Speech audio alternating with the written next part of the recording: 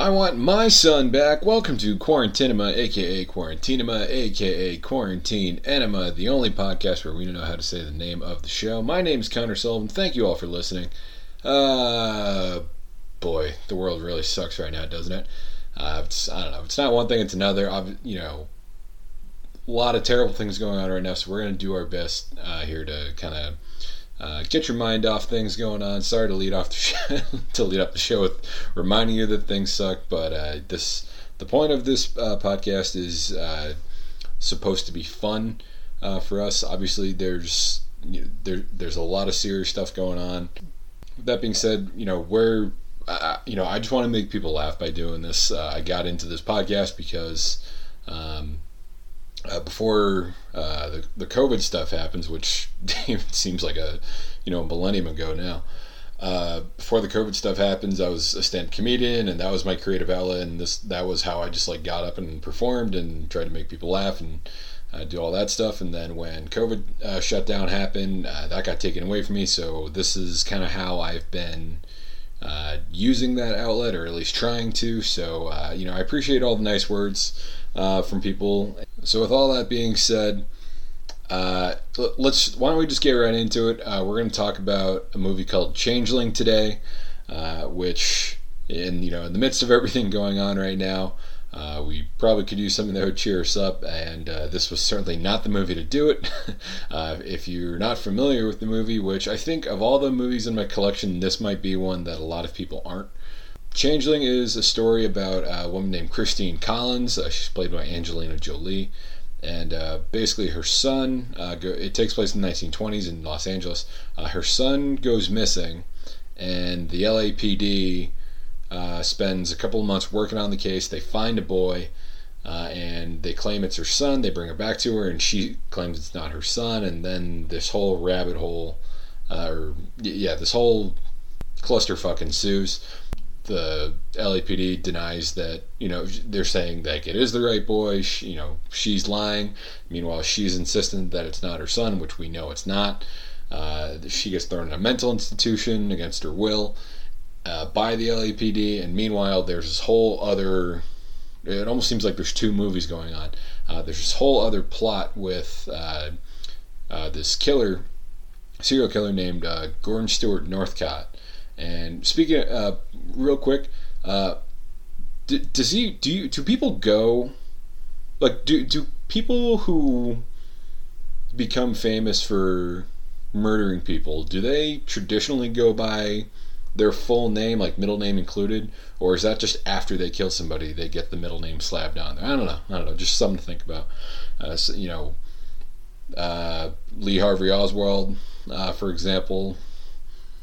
Was he always a middle name guy, or was it just after he killed a guy? I don't know. Just food for thought. Then there's this whole other plot with Gordon Stewart Northcott and what became famously known as the Wineville chicken coop killings. Basically, he is a serial child abductor and murderer, and he made his nephew help him out with it. And the two stories kind of collide in the middle.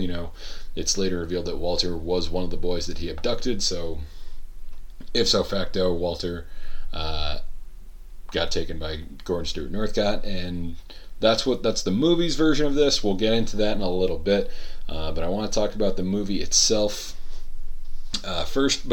So later on in the episode, I'm gonna get a little true crimey on you guys, which. I love true crime stuff. I love documentaries and podcasts and all that stuff. So, after watching this movie, I went down an internet rabbit hole of the Wineville chicken coop killings, and boy howdy, we got some stuff to talk about. So anyway, the movie itself, it was directed by Clint Eastwood, came out in 2008, it also stars Amy Ryan, John Malkovich, who I've been on an accidental John Malkovich kick recently.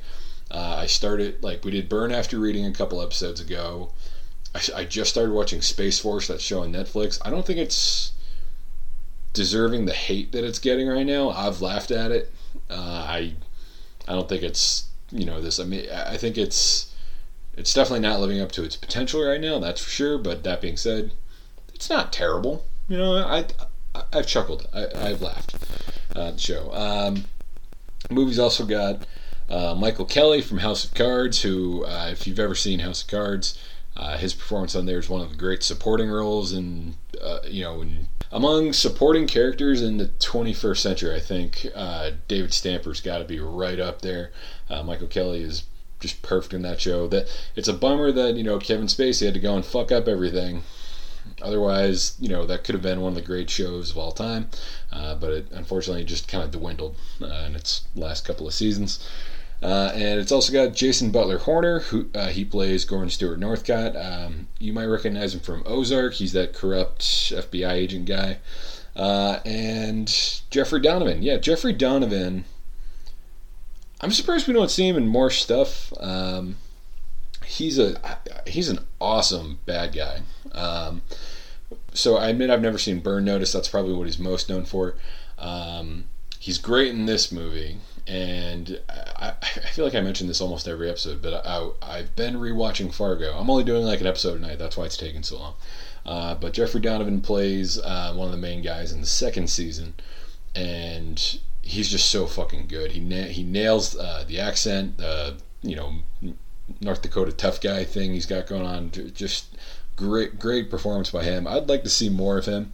He's also in Sicario, which one of the best under the radar movies ever. I feel like not a lot of people talk about Sicario and what a just fucking awesome masterpiece that movie is. But we'll get into that one down the road. I don't have it in the collection, but I got some Denis Villeneuve. I don't know how to say his name. I have we have Prisoners coming down the road, so we'll talk about it then. Overall, I actually really enjoyed this movie. I wasn't really looking forward to watching because I knew it's a little depressing, and obviously the last thing we all want right now is to fuel depression. But no, I was pleasantly surprised. I completely forgot what a good movie this is. Angelina Jolie does great in it. She's nominated for an Oscar, rightfully so. A lot of great supporting performances in there, I think. No one really sticks out as, there should have been an Oscar or anything like that, but just a lot. It's very, very good movie. Clint Eastwood kills it in this movie, and Clint Eastwood, he's never in the conversation, I feel like, when you talk about, the elite directors in Hollywood. You're talking about, big names. You got your Quentin Tarantino's, your Martin Scorsese's, your James Cameron's, and I don't know. I feel like Clint Eastwood always gets overlooked for this kind of Steven Spielberg. Eastwood's just in the mid 2000s. He was on a fucking heater. 2003, he does Mystic River, and he had been directing movies obviously for a long time before this. He had won an Oscar for Unforgiven in 1992, but he had been directing his own movies since the 70s. But the mid 2000s, I think he was the guy. I don't know who had a better streak of movies as efficiently as he did during this time.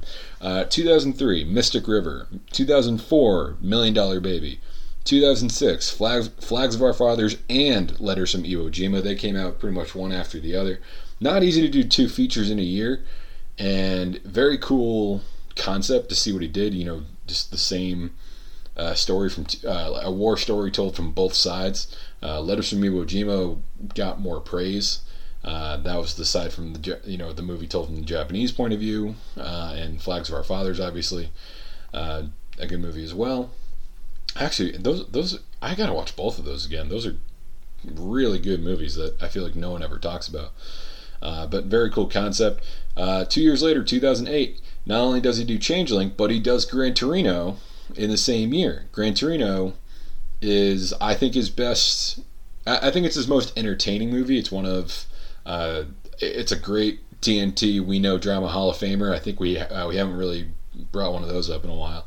But if it's on TV, and it's on TV a lot, yeah, I'll watch it. I have no problem passing in and out of Gran Torino. I absolutely love that movie.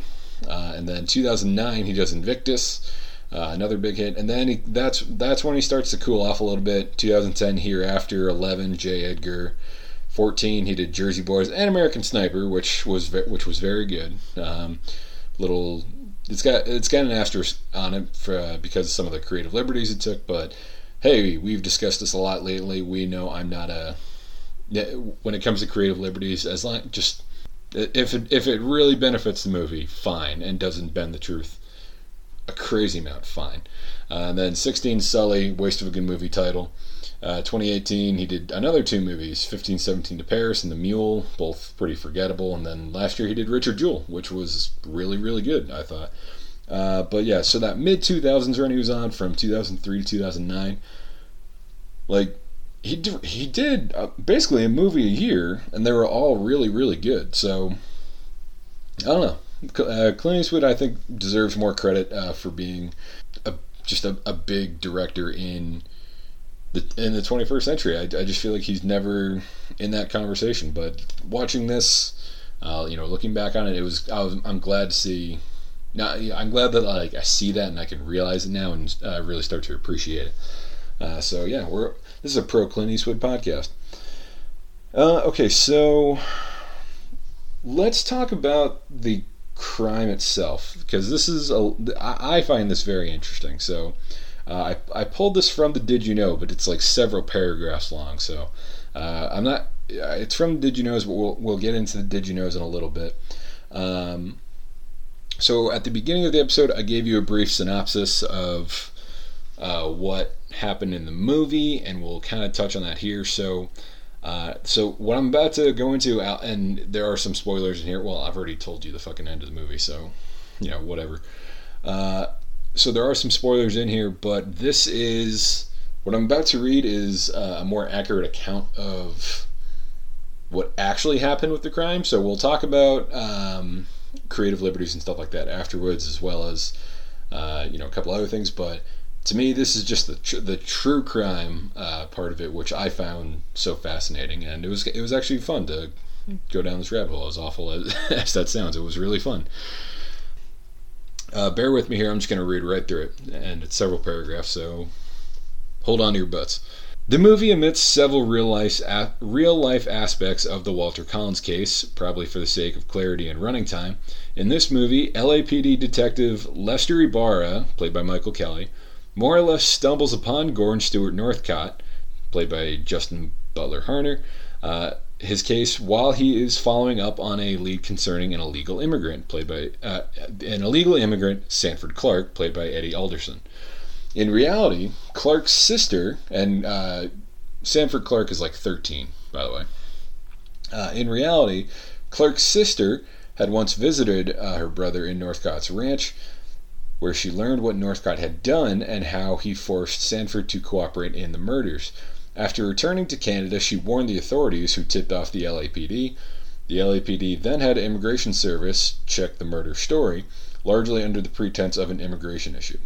Gordon Stewart Northcott saw 2 Immigration Service agents coming to his ranch and fled before they arrived.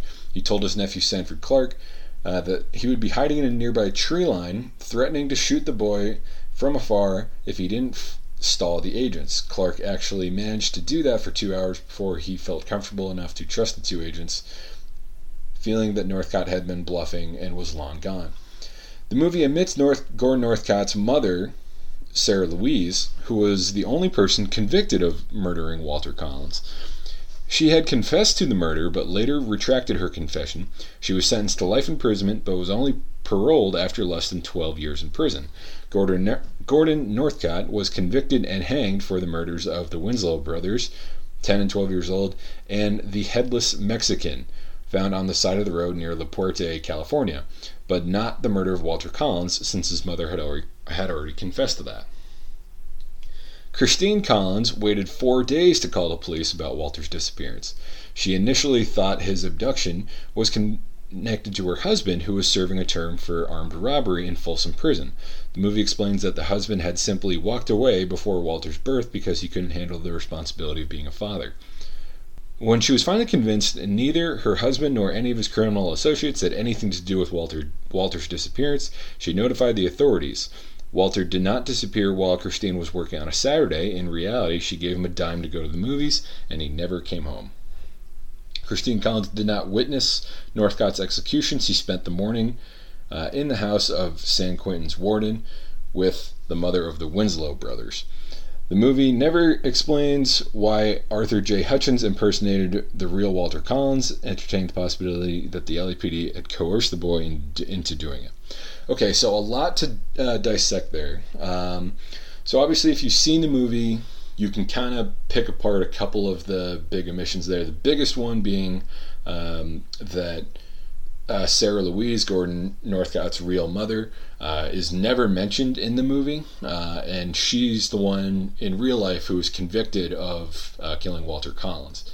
And in the movie, it is implied that not only was Gordon Northcott convicted of that, he was also executed for that, and 3 other murders as well. The Winslow boys are also mentioned, or they're like alluded to in the movie, but they don't really go into who they were. And the quote headless Mexican, that's never really addressed in the movie. And I briefly read about it, and I think they were, and it's not mentioned here, but in some of my other reading, I believe Sanford Clark had admitting to helping with the execution with that. So basically, Gordon, he was also there are also allegations about him being a child molester and stuff like that. So he would abduct these boys, and we see this in the movie. He would take Sanford with him in the car. He'd basically just find boys by themselves and then tell them to get in the car, tell them that like something happened to their parents or something like that, bring them back to the ranch, and then God knows what happens to them after that. So there's no definitive number of body. We don't know the real number of people that he actually killed. We know he was convicted of 3, and the movie implies that Walter Collins was among them, but in reality he's not. And basically, when authorities got to the ranch and they were digging up all the bodies were cut up, so it was difficult to tell exactly how many bodies there were, who, what parts belonged to what. And just gruesome stuff. Sorry to get all bloody with you guys here, but I don't know, this stuff is just really interesting to me. Regarding the mother, okay, I get why they didn't include her in the movie, because for dramatic purposes, it's a lot easier to just explain it's one guy, like one guy did all this stuff. And not presumably an old lady. So I understand why they did that. And quick little background, Ron Howard is a producer on this movie, and Ron Howard's gotten in trouble a couple times for bending the truth in a story and omitting certain details. This one's tough because, dramatically speaking, it makes sense to simplify the story to just one person, but with a case as famous as this one, and this is a very famous, well documented case, in a case as well known as this one, it's a little, I don't know, it's a little much to just completely omit the person that was actually convicted of killing Walter Collins. I don't know, it is a long movie as it is. It's about 2:20, so maybe it was in the original script and they cut it out, kind of keep it under that 3-hour margin, because if you added a major character like that, it would take up a lot of screen time. And this movie, it runs long. It's 2:20 and it feels longer than that. It's a little slow at certain points. I'm particularly more interested in the murder aspect of this, not so much the LAPD covering up stuff. Isn't it fun to be talking about police, covering up each other? Isn't that fun? No, it's not. But we're going to keep going. Some of the other things in that piece. Okay, so I want to talk about Christine Collins and how it was depicted in the movie and what actually happened. So, in the movie, she's called into work Saturday morning. She has to go in, and she tells Walter she's going to come home and they're going to go to a movie later. But when she comes home, Walter's gone, and they never see her again. She calls the police that night. She searches the neighborhood. There's no mention of a husband or any other, criminal associates, things like that. And she calls the police that night to report a missing child. But the police say, no, you got to call back in the morning. It hasn't been 24 hours yet. Which don't quote me on this, but I'm pretty sure that's not a thing. I think you can report a missing child anytime. Like, there doesn't have to be a... I don't think there has to be like a time limit, but either way. But in reality, she waited 4 days. That's not good. She clearly took things into her own hands. Dramatically speaking, and this is like pretty much right near the beginning of the movie. So within the first like 5 or 10 minutes, like this is set up for us, so we immediately kind of know what's going on. Omitting the husband, I get that. He doesn't really play a role in much of the story going forward, so I get that. And if you show in the movie that Christine actually waited 4 days to call the police, then it would make her look like a bad mother, because a lot of people are watching this thinking like, why haven't you called the police yet? But that's what actually happened, and I like what the movie did with that.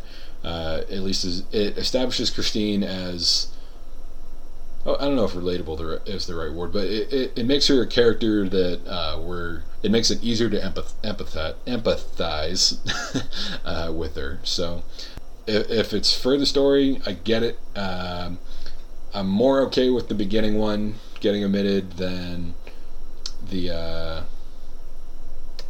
leaving out the mom. I think you could at least add a supporting character, I think, and instead of just omitting her completely. And the last one I want to talk about, Arthur J. Hutchins.